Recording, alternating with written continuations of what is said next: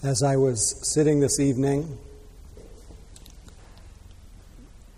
one of the many poems that I often share came floating through my mind. I think I need a little more volume. Can you hear me in the back? Thank you. Anyway, one of the many poems that I share came into my mind, and this was a passage from, just a portion of a passage from a poem called Free and Easy by Gendon Rinpoche. It's one of my regulars. And it starts by saying, happiness cannot be found through great effort and willpower, but is already present in open relaxation and letting go. So don't strain yourself, it continues. There's nothing to do or to undo. So when I was thinking about this tonight, I was thinking about the fact that this poem points to, that freedom or happiness, whatever we are searching for, whatever that deep longing is for, that most holy longing, that which we think will be there for us at the end of the rainbow, is already present in open relaxation and letting go. So don't strain yourself. There's nothing to do or to undo. And tonight in the instructions, I said, just start with the ever present, always already fact that you are aware. Just that fact. Now, that awareness is the fact that you are aware, and just that quality of awareness is so close. To be aware is so easy. Awareness is so vast, and it's so wonderful that we don't notice it. We don't notice that the very secret to happiness is in plain view. It's sometimes called an open secret. And unfortunately, because of overlooking this vital fact, this simple fact that awareness, which is sometimes called awareness freedom or awareness wisdom, is your natural state. And it's unconditional, unconditioned, incorruptible. It doesn't depend in any way, this fact of awareness does not depend on your life circumstances. It does not depend on your mood. It doesn't depend on your anxiety. It doesn't depend on your anger. It doesn't depend on your bank account. It is absolutely untouchable. It's free. And it's the most natural thing in your nature. You could call it's your Buddha nature. Buddha nature simply means you're naturally awake. Buddha means awake. It's your awake nature. So as I was sitting tonight and just letting those lines just kind of float through my mind, happiness cannot be found through great effort and willpower, but is already present in open relaxation and letting go. I felt happy. Because as I met with a lot of people today, as I do, and a lot of people love to meditate, love to make the effort to meditate, but often the effort is to get somewhere. It's to do something so innocently with the things that are hard to bear in our lives. Not realizing that happiness comes through open relaxation and letting go, letting be, dropping into the awareness of whatever's there. It doesn't come through great effort and willpower. Only the willingness, the only effort is the willingness to stop going, stop efforting, stop doing so much to heal the split in our hearts, to deal with our anxiety, to deal with our aggression. So instead, whatever means, if we're going to have means, whatever means helps us turn toward the reality of what is going on, helps us be awake to what is present. It doesn't matter the form. What often is needed, especially when we're experiencing some kind of upset, is a form, something like the form of mercy or compassion. To turn toward whatever it is that we're experiencing with a, ouch, this hurts. This is really uncomfortable to feel anxious. And to stay in the reality of the pain of it, to stay with the ouch of it, to stay with the physicality of it, to be curious about it, to be open, whatever it is that allows that natural healing power, natural effect of bringing our freedom, that free, open awareness to the reality of what's happening. But often we will apply all kinds of means to deal with the state of mind that we're in.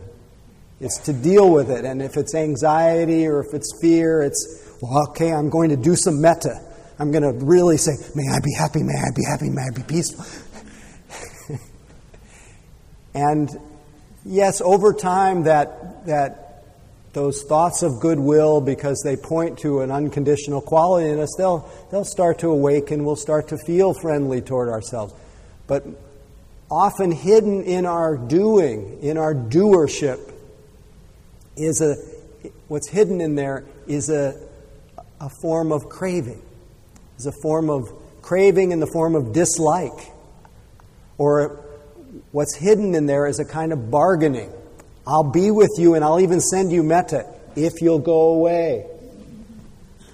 And unfortunately, the states of mind that present themselves as part of the display of our mind, they know when they are being mistreated, misperceived, pushed out, suppressed, or acted out. They get stronger, like flexing a muscle. And then the anxiety or the fear, it just compounds. Not because we're a bad person, but we're ignorant to the effects of doing something about our feelings, even though we're doing it out of love for ourselves. We love ourselves, so we want to feel better, naturally. But our method, our medicine, you could say, just increases our disease. So the words of one of my teachers, H.W.L. Punja, about that some relevance to this. He says, everything you do is for stillness of mind, for happiness. And yet anything you do disturbs your mind. Because doing is mind. It is a trap. Whether it is samadhi or bliss or whatever it is that you're trying to attain. Anything that you try to do conceals the diamond with the arrogance of doership. So it's all about, I am somebody that needs to do something about this. So most of our doing reinforces the sense of being separate, being apart from others, being apart from the flow of life. He goes on, you've been doing for 35 million years. Now simply keep quiet.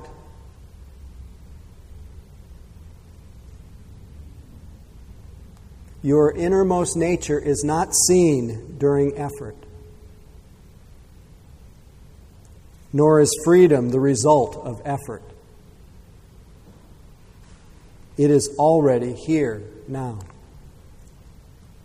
You miss bliss because you search for the transient. But truth cannot be seen. It is the seer. Find that through which you would search, and you find that being is bliss. Just being is bliss. Or as Kala Rinpoche put it, there is nothing to be gained, nothing to be found that is not there already. Truth is so simple. Buddhahood, so simple, so self-evident. Truth is here, even in this very room. Truth is you. The supreme silence, shunyata, infinity, is in you. You are the silence, you are the truth, you are the Buddha. It is here in this very moment, so simple and unaffected, so near. Yet we make it so distant when it is so near, so remote when it's so immediate, so complicated when it's so simple. Do you know what it's like to be at the roadside with your motor car, but to have lost the way? You are the Buddha. Then why do you not feel it? Why don't you know it utterly, through and through? Because there's a veil in the way, which is attached to appearances, such as the belief that you are not the Buddha, that you are a separate individual. If you can't lift this veil at once, then it must be dissolved gradually. If you've seen through it totally just one glimpse, then you can see through it all the time. Wherever you are, whatever presents itself, however things seem to be, simply refer to that ever-present, inherent spaciousness, openness, and clarity.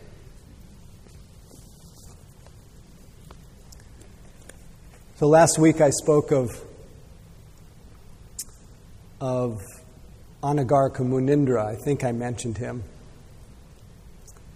when he said to me in his parting words after I was his attendant on a retreat. This was back in the early 1980s. He looked at me, he said, "May you truly be happy." And as I described last week, it kind of shook me up because I started to have a real doubt about whether I was truly happy. And then I wondered about where happiness was to be found. And, I hear this quote here, happiness cannot be found through great effort and willpower. But I was told it's, maybe someday I could be happy. And so I was looking, but the more I studied it, the more I realized the truth of the words of another Advaita Vedanta teacher named Sri Nisargadatta Maharaj, where he said, all search for happiness is misery.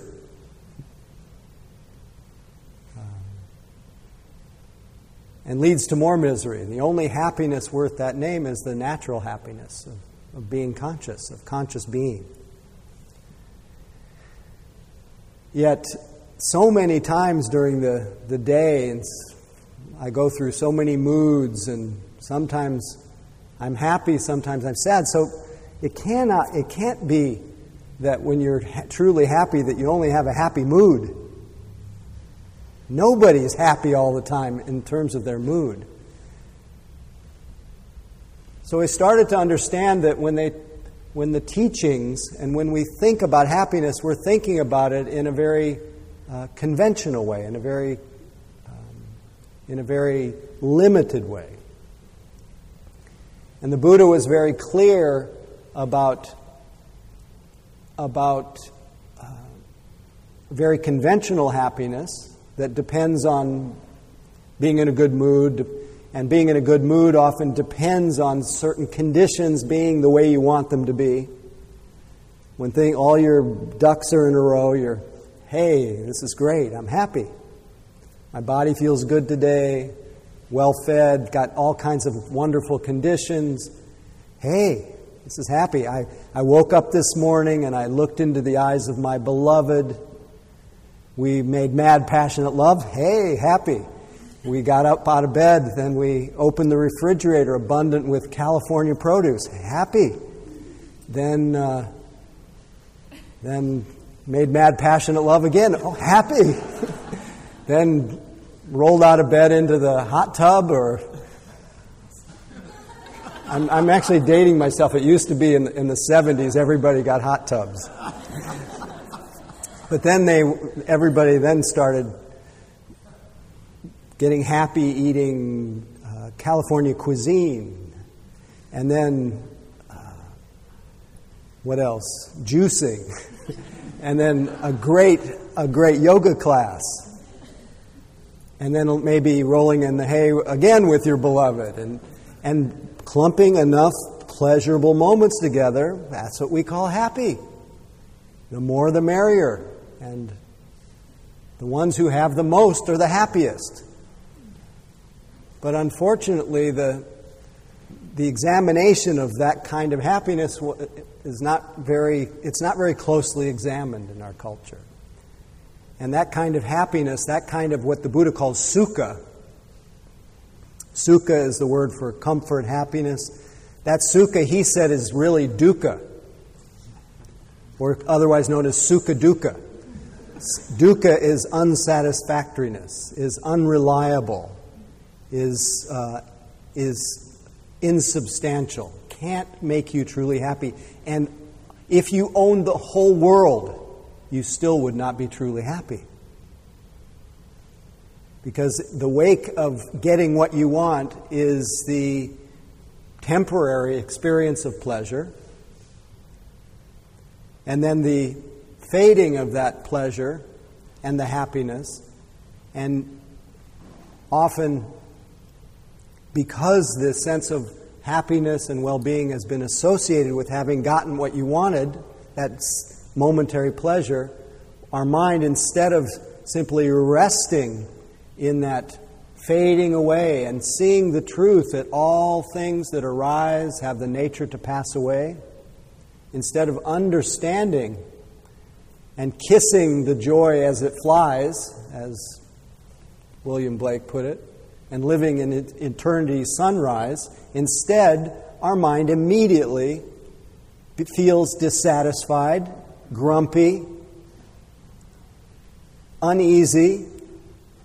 I don't care whether you are I work with people of every possible socioeconomic, physical condition, and everyone falls into the exact same trap of associating happiness with things that are like quicksand, that just slip through your fingers and leave in their wake more and more dissatisfaction, and leave our mind in a habit of thinking that we need something else to be happy, when in fact it's just the opposite. That true happiness, as we started with tonight, is already present in open relaxation and letting go. That nothing can make you happier than you are. That all search for happiness is misery. And that's what the teachings remind us. That anything, any kind of happiness that is born of craving, born of dependency on conditions being a certain way, even though our pleasures bring us, our pleasures bring us so much delight, they ultimately are, they leave us even more dissatisfied. Unfortunately, the Buddha was very clear that what he was teaching, and what I try to point to on Tuesday night, is, yes, enjoy the world of sense pleasures and all the pleasures, but kiss them as they fly. And when things are not pleasant, kiss the unpleasant moments as they fly too. Don't get caught in the trap of looking for the end of pain and looking for more pleasure. That's what's called samsara. That is what samsara is, the word in Sanskrit that means endless wandering. Wandering from birth after birth, birth in each little drama, each little search for pleasure, going around and around, never like a gerbil, going around that wheel. We had hamsters. We've gone through a lot of hamsters. Hamsters come and go. But also when they're here, they spin. They spin and they spin and they spin. Of course, that's their exercise. But this is how we are. We're spinning and spinning, and it's not just our exercise. We actually think we do it to make us happy, and it makes us more miserable. So the Buddha wanted us to see, in the teachings, wanted us to see that's not the kind of happiness that putting one's faith in that kind of happiness is what he called misplaced faith.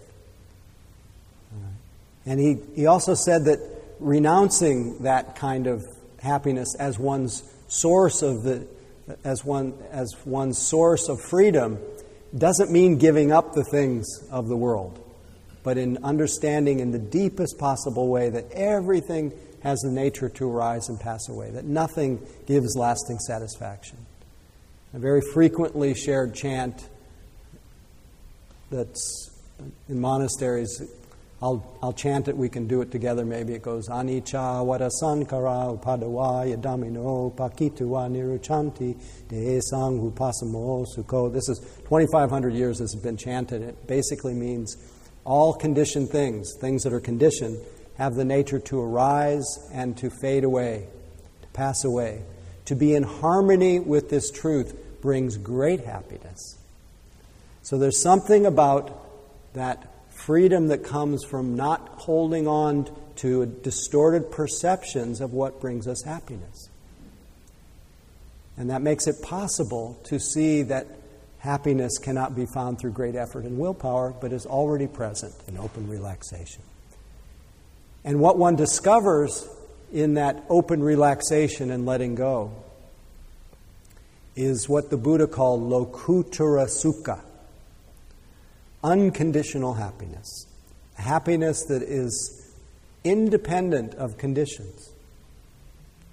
It's the happiness that instead of the happiness of satisfying one's hungers, it's the happiness that is free of hunger, that is already home, already resting quietly at home in front of your own fireplace. So as Genda Rinpoche says later in the poem, he says, don't go into the tangled jungle looking for the great awakened elephant who's already resting quietly at home in front of your own hearth. And then he finally ends it by saying, there's nothing to do or to undo, nothing to want, and nothing missing if you really pay attention. Nothing's missing here. Everything is given. Every desire is fulfilled by simply recognize your intrinsic wakefulness. Right now. You're not postponing this.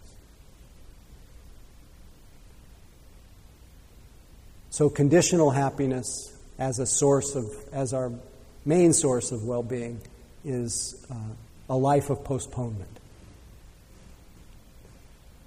And it's a life of craving, continual search. So as one of my teachers shouts out, he says, call off the search. Stop. Keep quiet. And so I'll end my words, and if anybody has a comment after I speak, I'll end with the Derek Walcott poem that's often shared on Tuesday night, where he says, the time will come when with elation you will greet yourself arriving at your own door, in your own mirror. And each will smile at the other's welcome and say, sit here, eat. You will love again the stranger who was yourself.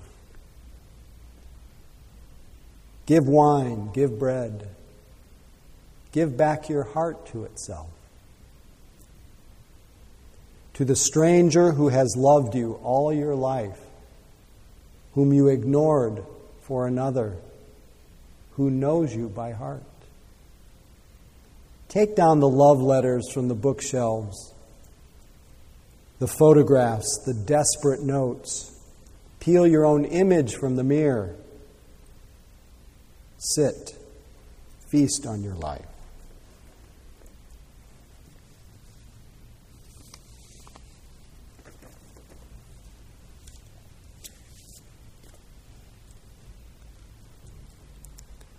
Maybe one last one from a Thai monk named Ajahn Mahabua. I could talk every week about how to deal with your boss and how to deal with this person, this thing, that thing. There's so many tools and there's so many meditative tools. But I can't help but share the good news. You are already what you're looking for. And so don't stray away from yourself. And here's Mahabua. It says, although all phenomena, without exception, fall under the laws of impermanence, unsatisfactoriness, and not selfless, the true nature of the mind does not fall under these laws.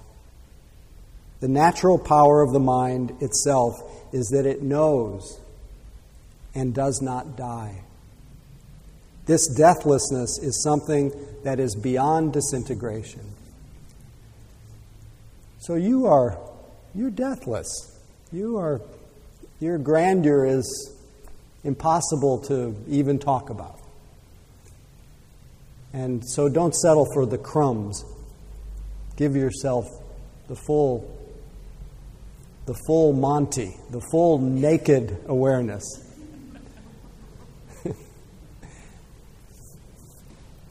That's already yours. How do we realize that? Just moment by moment. Not someday. Look to who's looking, who's hearing these words. What's the eye behind the eye, the ear behind the ear, the nose behind the nose, the taste behind the tongue? How hard is that?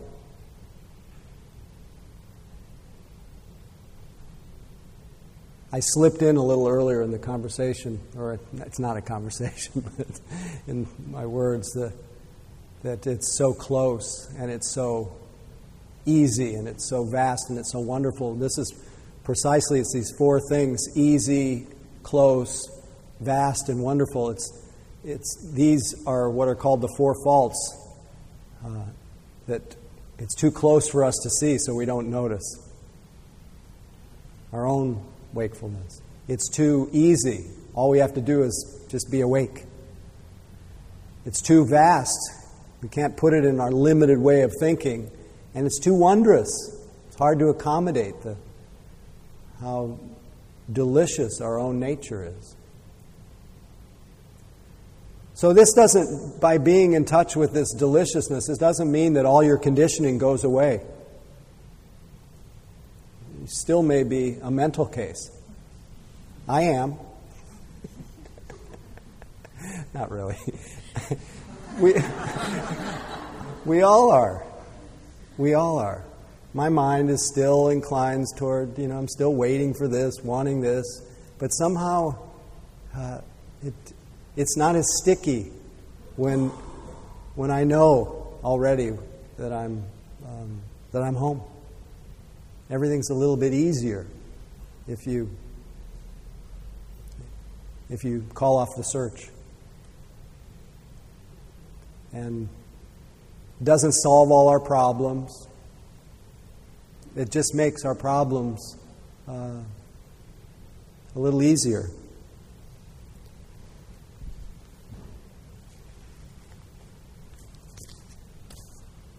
I think there's a poem that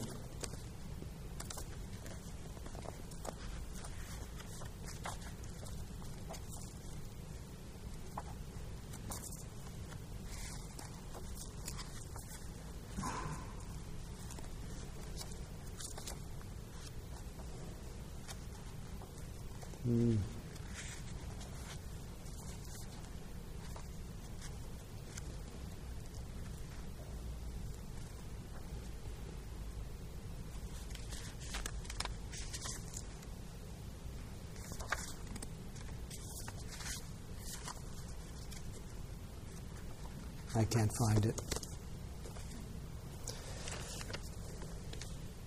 I guess we'll end again, this time with a chant, the words of Neem Karoli Baba. This is kind of Hindu night, in a way. Maybe we can all do it together. Maybe this can help. You can have this in your mind. It'll remind you that you're not as limited as your normal small ideas about yourself. He says in a chant and put to words by Jayutal, he says, I am like the wind, no one can hold me. I belong to everyone, no one can own me. The whole world is my home, all are my family. I live in every heart, I will never leave thee, oh, crystal tears. Oh, taking away my fears. Let's try it. I am like the wind. Call and response. I am like the wind. No one can hold me. No one can hold me. I belong to everyone. I belong to everyone. No one can own me. No one can own me. The whole world is my home. All are my family. I live in every heart.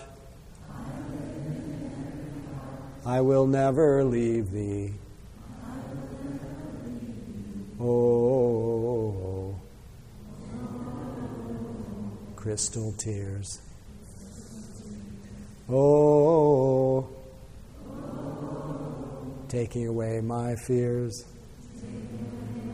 Okay, let's try it together.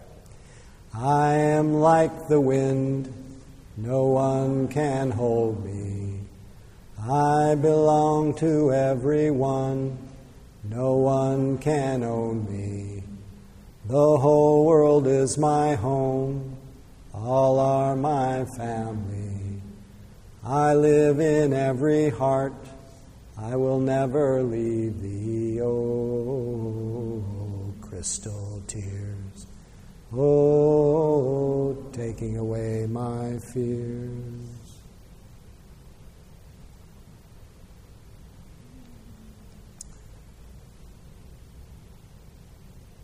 So may all beings realize their Buddha nature. May all beings call off the search. May all beings live with ease and self-compassion. May all beings be free.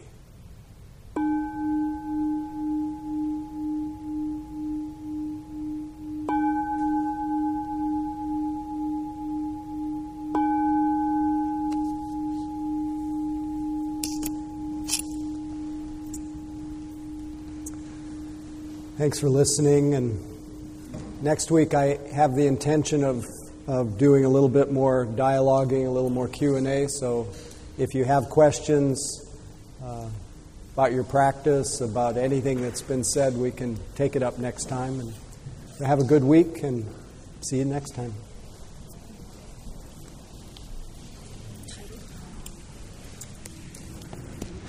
Call off the search. Okay.